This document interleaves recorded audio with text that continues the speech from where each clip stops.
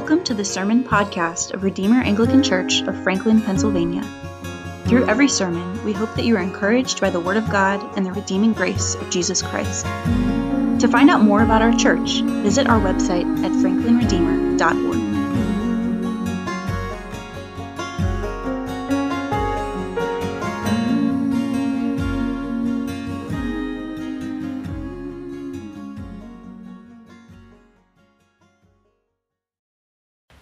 So sometime in the mid-200s AD, a strange phenomenon started happening. I mean, historians aren't exactly sure of date and location, but a few generations after the time of the apostles, you started to have individuals, Christians, mainly in the Middle Eastern region in North Africa, go off into the desert to live a life of solitude.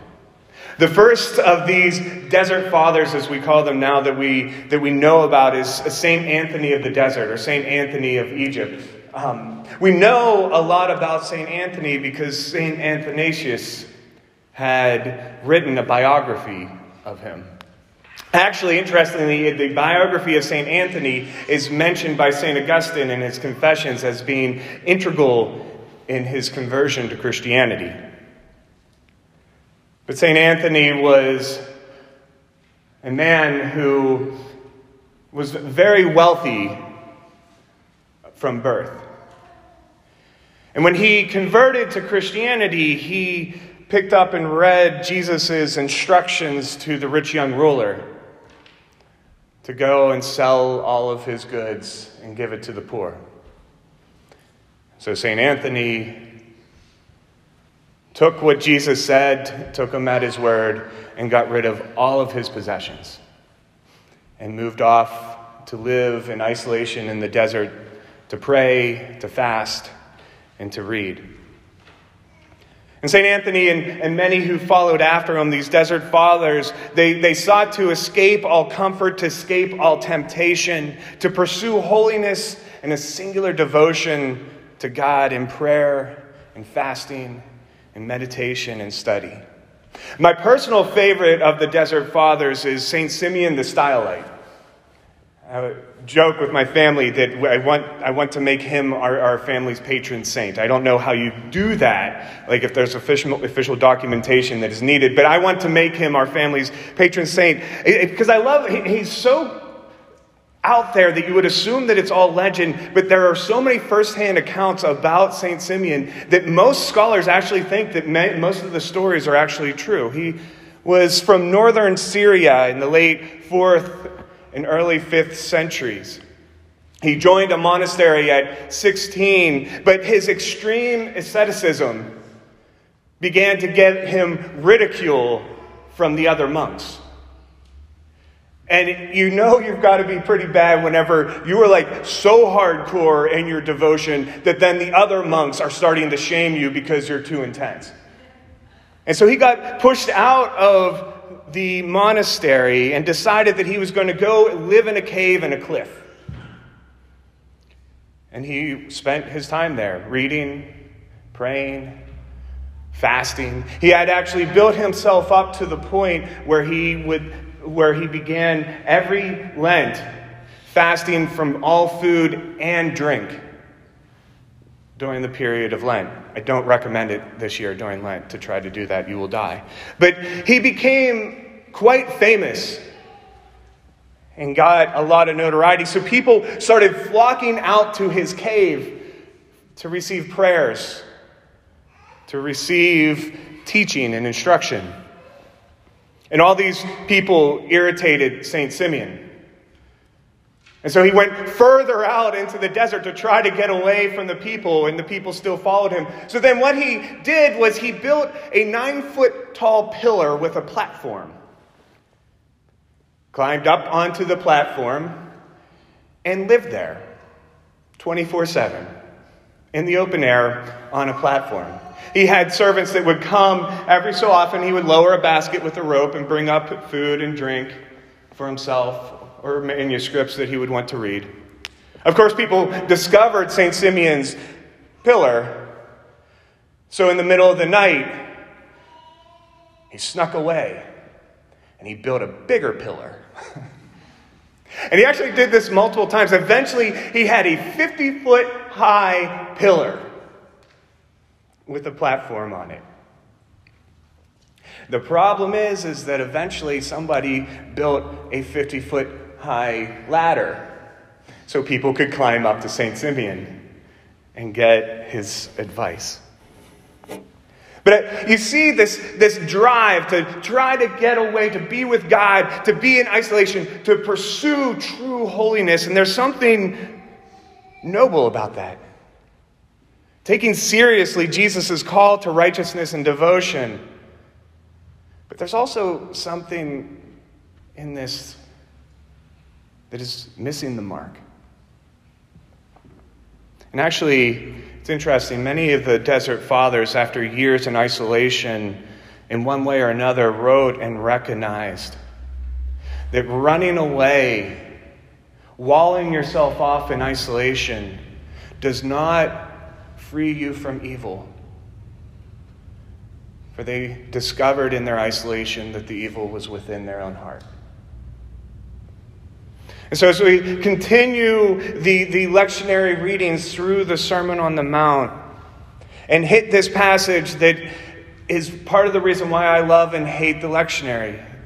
Because I love the lectionary because it makes you preach on passages that you would not normally want to preach on. And I hate the lectionary because it forces you to preach on passages that you normally would not want to preach on. And this is one of those hard passages. But as we look at this, I think there's two dangers that often we fall into when we approach this portion of the Sermon on the Mount. The first is to laugh at these ancient Middle Eastern desert monastics.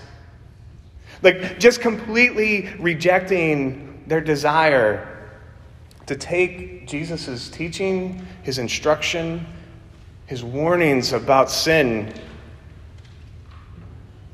rejecting that monastic desire to take it deeply seriously. But then the second is to miss what Jesus is doing here and adopt a new asceticism. We might not run off to a cave in the desert because we don't have a desert and we don't have caves. And there might be zoning codes against a 50-foot pillar, but we might find our own way of walling ourselves off. Using Jesus' teachings so that we can put up enough barriers that then we might be able to be holy. Putting up barriers that never would produce righteousness and do not wall us off from evil, but do wall us off from the world in which Jesus has come to redeem. And so for this Sunday, I don't have time to go through each of these portions to break down culturally and understanding what is meant within each of these. I actually think that maybe someday in the future, we might just do a series through the Sermon on the Mount because it's important to be able to break these things down. But for this Sunday, what I want to do is just look more broadly at what Jesus is doing here. Particularly with this command with regard to anger and murder and adultery and lust. And then make mention of his inclusion of making vows and how that in some way ties it all together. So a few points on what Jesus is doing here with the law. The first thing is that Jesus is not replacing the law with a new law. And he's not actually intensifying the law per se. But he is shedding light on the reality toward which the law points. The ultimate issue the law reveals. If you guys remember last week, we had talked about how Jesus said that he had not come to abolish the law, but to fulfill it. That he is the reality towards which the law was pointing all along. And in the same way, he is speaking of now working through what this is doing, how the law is actually fulfilled, what it is actually directing and pointing towards. And also, last week, his discussion on the law and righteousness is tied to the reality of inheriting the kingdom, that this idea of the kingdom coming. And so, in many ways, he is speaking of a greater kingdom ethic that the law points towards but could never have fulfilled. And as you look at it, that's the problem with the law. It can never actually deal with the real issues. Because the law can address and mitigate the effects of hate. Control and subdue certain actions. But the law can never remove hate. And you can never legislate what's in a man's heart. I mean, the same is true with lust, greed, envy, any of those type of things. And if you notice that what Jesus is revealing in this is that the kingdom of God's reign, in which we will be as Christ is, like we talked about last week, is not about action modification, but a perfection of desire. And so I want to make a note, because there's different ways that this passage has been used and is often used. But one of the ways that is common in certain contemporary segments is to treat Jesus kind of like a youth pastor at an evangelistic conference, in which Jesus is just, turning up the heat to just get you to raise your hand and pray a prayer. It's not necessarily what he's doing here. He's actually speaking of a reality for which we were created for and that we are called to live into. It's not just mere hyperbole, but a reality that by grace will be actualized in the kingdom. Secondly, Jesus internalizes the law. As I said, the issues are not actions, because the actions are just merely symptoms of a deeper issue. And if you notice, anytime you go into a legalistic religious structure, their legalism always focuses on external actions, on moral modification based upon what one does. But see, the problem is that it's not that we have just bad habits and do bad things, but that Scripture says we have a corrupted will and a corrupted heart. Like I mentioned last week, Deuteronomy 30, after God had given the fullness of the law, he reminds them that they will not keep it. They will be exiled. And then he promises that he will come after them. And then he will give them a new heart. And then they will love him. And then they will be able to keep the law. The prophet Ezekiel promised the same thing. That one day God would come and turn our heart of stone into a heart of flesh. And then we will be righteous. Jesus' summary of the law, he summarizes the fullness of the law with affection. To love the Lord your God. To love your neighbor as yourself. Jesus said, if you loved me, you would keep my commandments. That's not like a sarcastic, like backhanded statement that sometimes like parents make, where it's just like, you know what?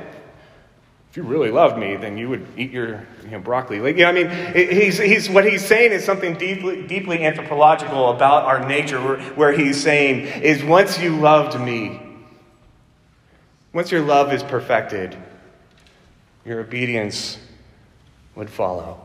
He's the one who accused the Pharisees as being whitewashed tombs, making themselves look really pretty and pious on the outside, but nothing but death on the inside. And he's the one who said, you must clean the inside of the cup first, and then the outside would follow. Because see, the reality is you can always clean the outside with the inside remaining corrupt, but you cannot clean the inside without the externals following behind.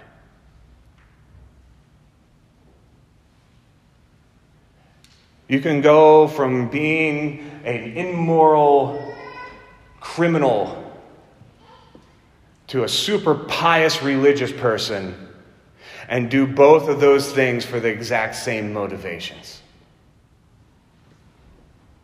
I remember whenever I was pastoring in Pittsburgh, and I had a few individuals who were members of the Nation of Islam, and in my conversations with them, and one who had then became a Christian in our church, and as I was talking with him, is that he said the difference was that when he was in prison, the Nation of Islam gave him something to clean up his act. He got off drugs. He got his act together. He became moral, but he still had the same hate in his heart.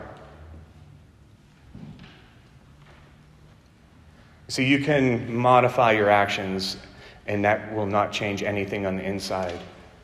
But whenever your affections are changed, your actions will always eventually follow. And so you see, the issue is within. It's not outside of us. Completely countering the desert fathers. Like I said, many of them recognize this truth after years in isolation, trying to seek purity and holiness by removing all external temptations. There's a phrase that is commonly said and used in AA that I think is humorous and valuable. Where it says every morning I wake up and see the enemy looking back at me, and then I shave his face and wash it.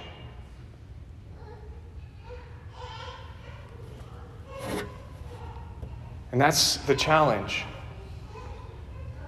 Because our common response to the law, the common response to even this passage, is to build even bigger walls around us so that then we can protect ourselves from temptation and then we might be pure.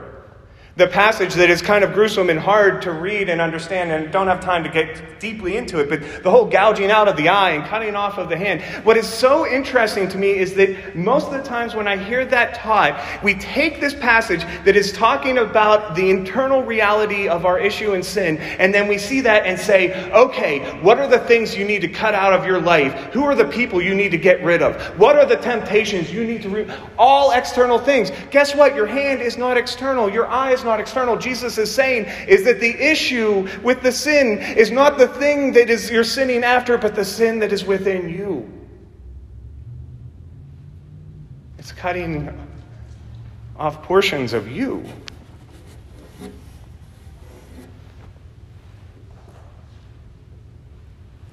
As Jesus said to the Pharisees, it's not what goes into a man, but what comes out of him that makes him unclean. And don't get me wrong, I'm not saying that we shouldn't steer clear from temptation. But temptation only has power because of something that already exists within us. Jesus was tempted, but he did not sin because there was no sin within him. It doesn't mean that we flippantly embrace that which incites sin within us, but it does mean that we recognize that avoiding temptation is not the same thing as dealing with the deeper reality that temptation elicits. It's one thing as an alcoholic to say, I cannot go to a bar. It's another thing to think that you now are okay and the only issue is the alcohol. And once that's removed, and once we ban that, then I'll be holy. And finally, the last one is even though the law is internalized, nevertheless, you notice that Jesus turns righteousness not into a personalized piety, but in relationship to community. His emphasis is on treatment, our disposition toward and reconciliation with others. Hate and anger towards the other. Saying, "You fool," which sounds odd that, it's like, you who say, "You fool, you're going to hell." Like, that seems harsh. But "you fool" is a bad translation. It actually is a swear word in Aramaic that means like to damn someone to hell, to have that type of hate towards another. Notice when he talks about bringing your gift to the altar, if there's not reconciliation, if there is animosity between you and a brother, he says, put off your religious requirements and devotion, because reconciliation with your brother is way more important than liturgy and all of your piety and all of the other religious stuff. Lust and adultery is an objectifying of another person. Using them, harming them for your own pleasure. Next week we see he continues on to talk about retaliation with your enemy. Loving your enemy. See, that's where the Desert Fathers missed it. Is that it's all about the kingdom community that the law pointed toward but could not create. But it's all about community. Personal piety is a sham. Because there is no true piety without community. It's in this jacked up mess of conglomeration of sinful, broken people through which we have to learn to actually trust the gospel. Because when I'm alone and in isolation, I can feel good about myself. But when Sam irritates the heck out of me, now all of a sudden I have to show him grace because of the gospel.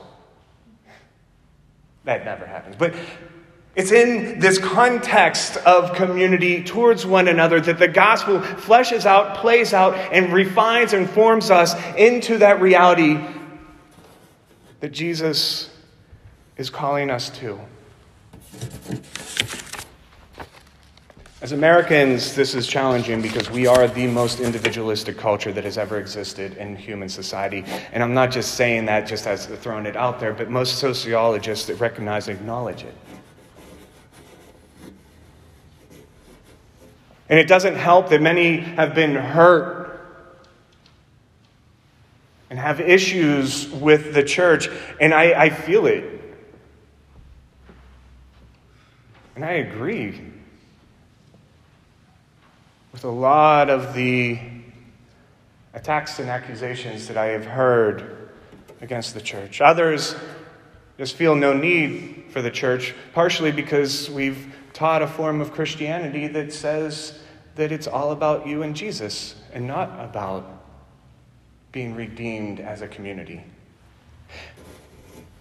And yet it is only in the awkward community of the redeemed that we can live into the kingdom ethic that Jesus is saying that all the law pointed towards. How is the law fulfilled? Jesus could have just said, love the Lord your God with all your heart. And that would play out in that way, but he also included to love your neighbor as yourself. St. John says that you can't claim to love God and hate your neighbor. It's because the love of God and love of neighbor can't be separated. And it is in the context of neighbor and community that we grow in our love for God and grow in our love for each other. And it all is intertwined and works out.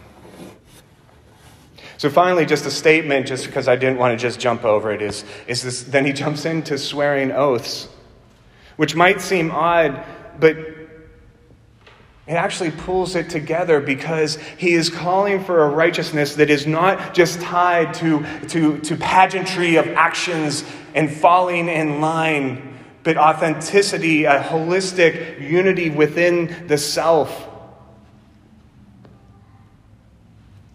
That you say what you mean, and you mean what you say. That you don't need to go and seem so pious by saying, I will follow my Lord, and I swear by blah, blah. He's saying, stop it. Just say yes, Lord. And that's good enough.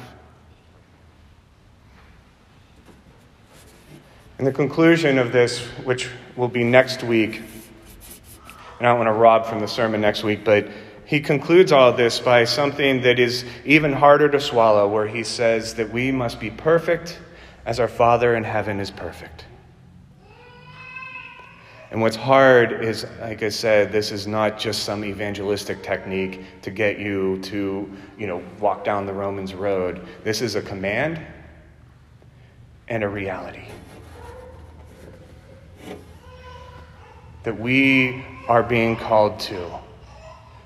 But it's also a reality that is being brought about by Christ through grace, as we talked about last week.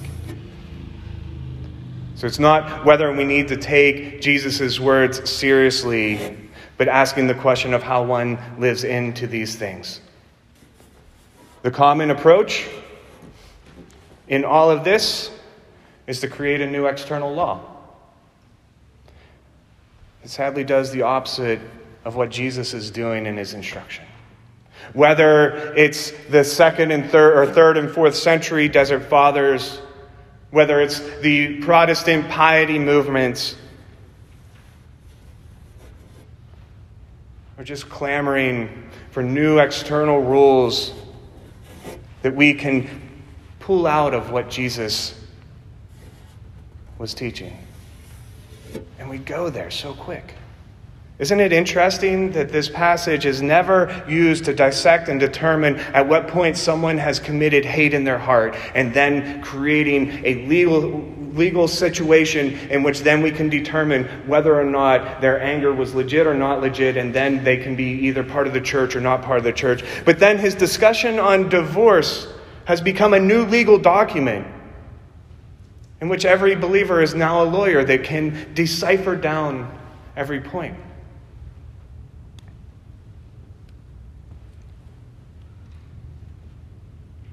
The response is not to find new ways for behavior modification to extrapolate out of this, but to allow it to pierce even more deeply into our own hearts and the realities that lay behind the sin that is within all of us. Remember, as I said at the beginning, both extremes are wrong in some ways. Both are also right in some ways. Like the monastics, we need to take seriously Jesus' internalizing and communalizing of the law, revealing the true holistic righteousness the law pointed toward but could not produce. To take seriously that Jesus' call to perfection is not hyperbole, but reality that we are called to live into. But we also, like the second group, need to realize that no matter how pious we can make ourselves appear, our corruption runs far too deep. We are at the mercy of another, and we have no hope without grace. It's hard. Kind of make you feel queasy. But you can make external surgeries to yourself. If you've got a cut, you can suture yourself up. Hear extreme stories, people hiking who are trapped, who will amputate their own leg or a hand. You can do the external modifications that you need to do to possibly try to heal you. But you can't perform heart surgery on yourself. It's impossible. You just can't do it. But thanks be to God that the one who gave the law and its commands is also the one who promised that by grace he would perform the heart surgery that we desperately need. By grace through faith, we are saved. Not just from the consequences of sin, but he says from sin and its effects upon us. Praise God that one day we will be perfect as he is perfect. That we will live into the righteousness that he commands, because it is by his grace that we will be made able to do so. In the name of the Father, and the Son, and the Holy Spirit. Amen. Thank you for listening.